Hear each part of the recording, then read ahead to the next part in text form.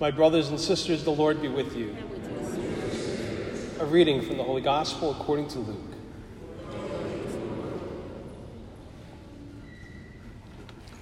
Jesus said to his disciples, "Do not be afraid any longer, little flock, for your Father is pleased to give you the kingdom. Sell your belongings and give alms. Provide money bags for yourselves that do not wear out, an inexhaustible treasure in heaven that no thief can reach, nor moth destroy.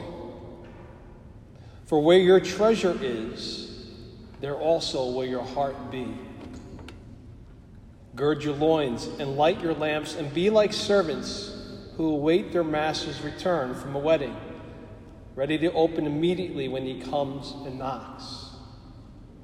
Blessed are those servants whom the master finds vigilant on his arrival.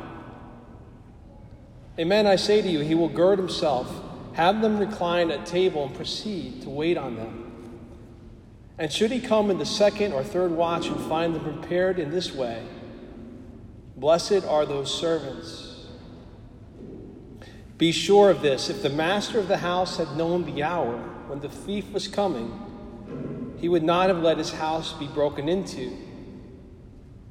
You also must be prepared, for at an hour you do not expect, the Son of Man will come." The Gospel of the Lord. Praise to you, Lord Jesus Christ.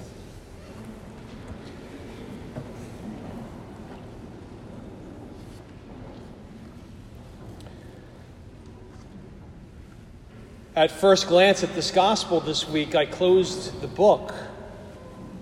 With all the horrific news over the last few weeks, it just wasn't what I wanted to read. Mass shootings where people at a summer festival, a bar, a Walmart were gunned down in acts of evil by demented, disturbed souls. Those understandably grabbed all of our collective attention, but they obscured equally evil stories that didn't get the same attention, like the man the other night who went on a stabbing spree in California where he killed 4 people, wounded 2 others as he was driven by what authorities described were robbery, hate, and homicide. Or how last Sunday in England at this museum, a 17-year-old boy saw this 6-year-old, grabbed him and threw him 5 stories from a viewing platform. The teenager didn't even know the boy, and after the incident was just described as eerily calm as 10 strangers restrained him until the police arrived. To hear these widespread examples of senseless, horrific evil running amok, of man's inhumanity towards man, is beyond words. So the last thing I wanted to hear were the words of Jesus in today's gospel telling us that we must be on our guard, we must be watchful, we must be prepared, because in an hour we do not know, the Son of Man will come. It just seems to go into fueling that sense that everyone seems to be, that they're completely on the edge, that people's nerves are already frayed. You saw that Tuesday night in Times Square, a motorcycle backfires and it resulted in near pandemonium as people thinking it was gunfire panicked and started running for their lives.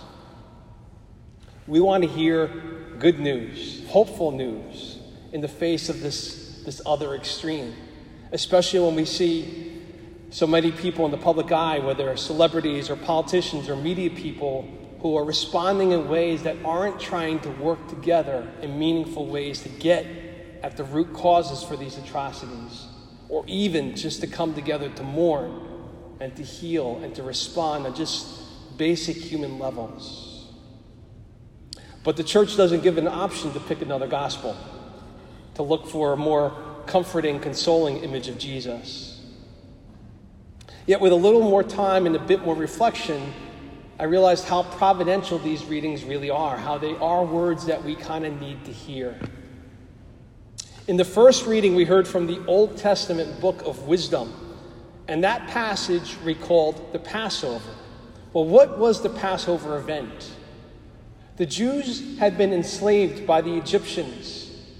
That was a time of discouragement, a time of suffering, a time of complete desolation for the Israelites. But the scriptures tells us that despite that reality, they were people who awaited salvation and the destruction of their foes. And Passover was the fulfillment of that promise as God wiped out their enemies and led them to freedom. That's why thousands of years later, it remains as one of the most important celebrations to the Jewish people. They recall those promises that God made, an eternal covenant with his people, which continues to this very day.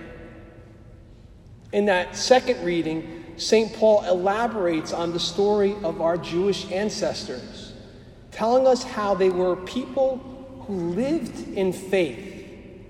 And what did that mean? That meant that they were led to places they did not know, in ways that they did not plan, that they experienced restoration and fulfillment in ways they never could have imagined. How? Well, it was probably one of the most beautiful lines in that whole passage that Paul says, that they were looking forward to the city with foundations whose architect and maker is God. They recognized that where they were, what they were experiencing, all the evil, all the setbacks, all the fears, that wasn't their destiny. That wasn't the way things were supposed to be. They were God's chosen people. They were his beloved. He had made a covenant with them. And they lived in faith when they remembered that. They lived in faith when they repented of their sinfulness for the times where they broke the covenant. They lived in faith when they recalled God's faithfulness to the promises of the covenant, even when they hadn't held up their end.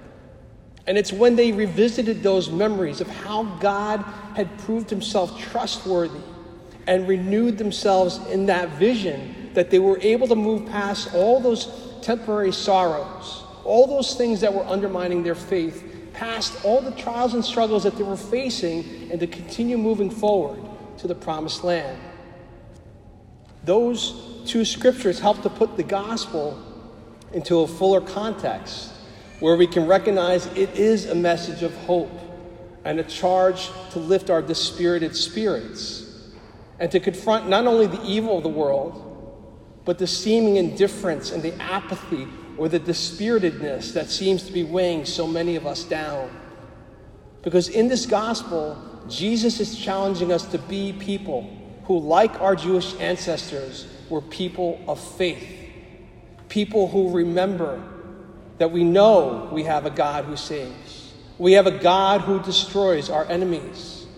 That the God of Abraham still calls his people to newness, still will accomplish miraculous things with and in and through each and every one of us. And we should have an even greater confidence in that fact and a deeper appreciation of what God does, because we have experienced even more miraculous things than our ancestors ever did in Jesus Christ. The God of our ancestors has become one of us and one with us, fully divine and fully human. And Jesus has shown us the way that leads to that city, to his eternal kingdom. He tells us again to follow him in his way, to not be distracted by the things of this world, but to keep our eyes focused on him and on his kingdom.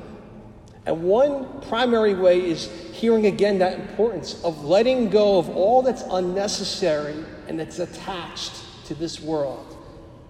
Sell your belongings, Jesus tells us. But we're to have an even more expansive understanding of that.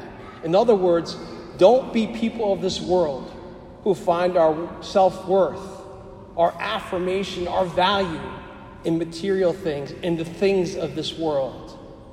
But to keep making the choice to be people of God, who find our value in him and in his love for us, and recognize we encounter him. We see that love multiply when we help those in need. It's in making that choice, Jesus tells us, that we reveal what we consider our treasure, what's most important to our hearts. That might seem kind of insignificant when we look at such dramatic examples of evil in the world. How does helping someone who's poor, someone who's in need, combat those forces of darkness? It reminded me of something really important that St. Mother Teresa said some years ago. People rightly admire her Christ-like example of caring for the poorest of the poor, the ones who were in most need. But what she said is shocking when she talked about us. She once said, the greatest disease in the West today is not tuberculosis or leprosy. It's being unwanted, unloved, uncared for. We can cure physical diseases with medicine, but the only cure for loneliness and despair and hopelessness is love.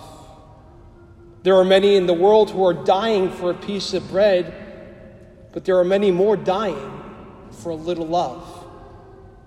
The poverty of the West is a different kind of poverty than anywhere else. It's not only a poverty of loneliness, but also spirituality. There's a hunger for love as there is a hunger for God.